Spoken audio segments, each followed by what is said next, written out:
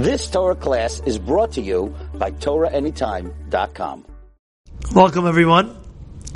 So, today, I'd like to ask you a bomb question, but I want to also get a nice, solid answer. Very simple. There's two main mitzvot. Of course, Simcha, like we said, Simcha is one of the mitzvot. Man Simchatenu is now the time of Sukkot. The two main mitzvot of Sukkot is, who knows? Who knows? Go for it, Joe. Sitting in the Sukkah. Sitting in Sukkah is one end. Shaking love is the main. Those are the main two. Sukkah and love. Now I'm going to ask you this question. In the Torah, when you read about the mitzvah, which mitzvah, if you were writing the Torah, which mitzvah would come first? You have to write one or the other, right? Sukkah or lulav? Sukkah. Why Sukkah?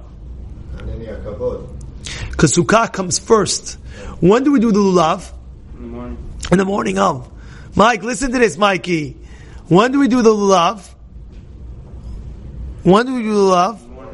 In the morning. When do we do Sukkah? In the night. So Sukkah comes first, the mitzvah of Sukkah comes first, then the mitzvah of lulav comes first. But if you look at the Torah doesn't say that. What does the Torah say? The Torah speaks about lulav first, and then it speaks about what? Sukkah.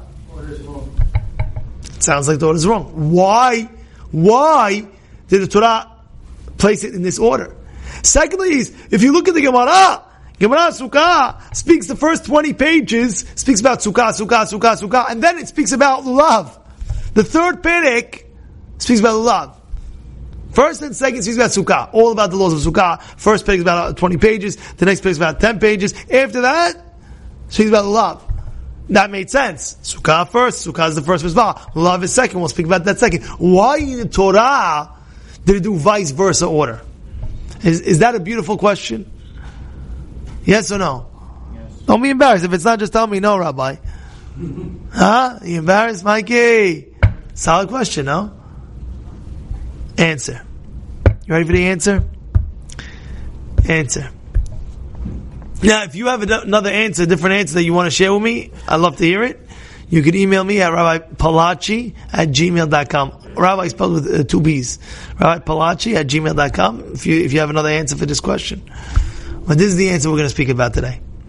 And that is, there's a love relationship that we have with Hashem. There's a love relationship that we have with Hashem. It's constantly, I love you, you love me. I love you, you love me. I love you, you love me. It's a constant basis throughout. The whole Shir HaShirim is about the love that we have for Hashem. We're just speaking about Hashem. We read it in at the end of Pesach. It's called like Shir HaShirim at the end of the Seder, like it's called the Kodashim, the love relationship. Somebody told me in the name of the Gaon, I didn't see it inside.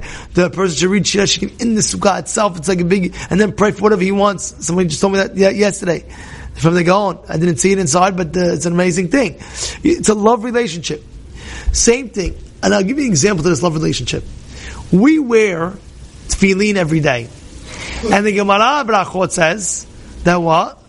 That the HaKadosh Baruch Hu wears tefillin every day. What is the tefillin written in our tefillin? What parasha is it? Shema Yisrael Adonai Echad. What do we say? God, you're the only one in the world. What does the tefillin of Hashem say? Mi Yisrael Goy Echad Ba'aretz. Mi ka'amecha Yisrael Goy Echad Ba'aretz. Who is like you? Israel. Mi ka'amcha Yisrael Goy Echad Ba'aretz. Goy Echad means you're the only one nation in the world. So we're saying, God, you're the only one God in the world. Hashem saying back to us, you're the only nation. Think about it. There's a lot of nations out there. And even if a person's not a Jew, what do they say? Even they write. I saw one time somebody showed me a textbook. Who are the chosen people? Chosen people is the Jewish people. Even they know it. And we say it every time we get up to the Torah. You know what we say? Asher bachar banu mikol ha'amim. You realize how great that is? We're saying on the Torah, the holiest Torah, that you chose us from all the nations.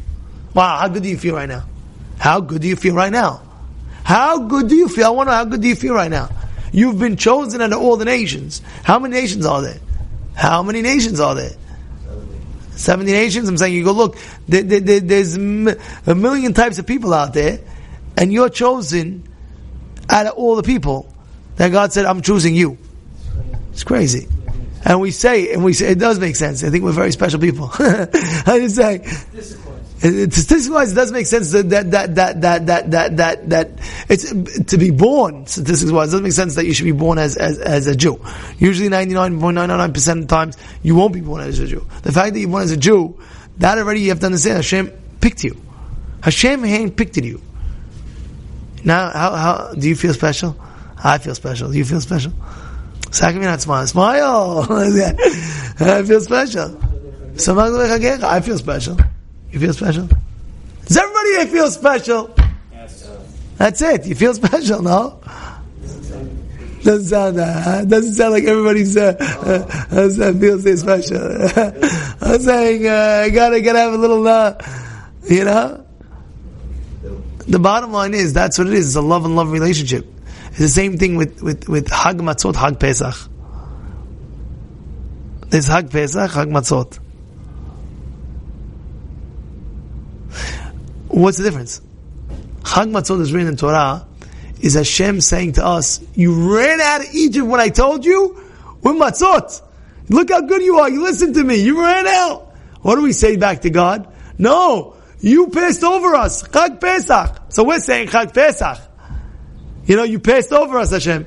Hashem saying Chag Matzot. You ate the matzah when I told you to leave. So we love you. You passed over us. And you love us. You understand? You love us because he passed over us. We love you. Same thing with Sukkot. The lulav represents like a sword that we won the Yetzer Hara. We passed through Rosh Hashanah. We passed through Yom Kippur. We finally won. So Hashem says, I'm going to speak about your winning. Lulav first. So in the Torah, it speaks about lulav first. Hashem says, I love you so much. I'm happy that you won.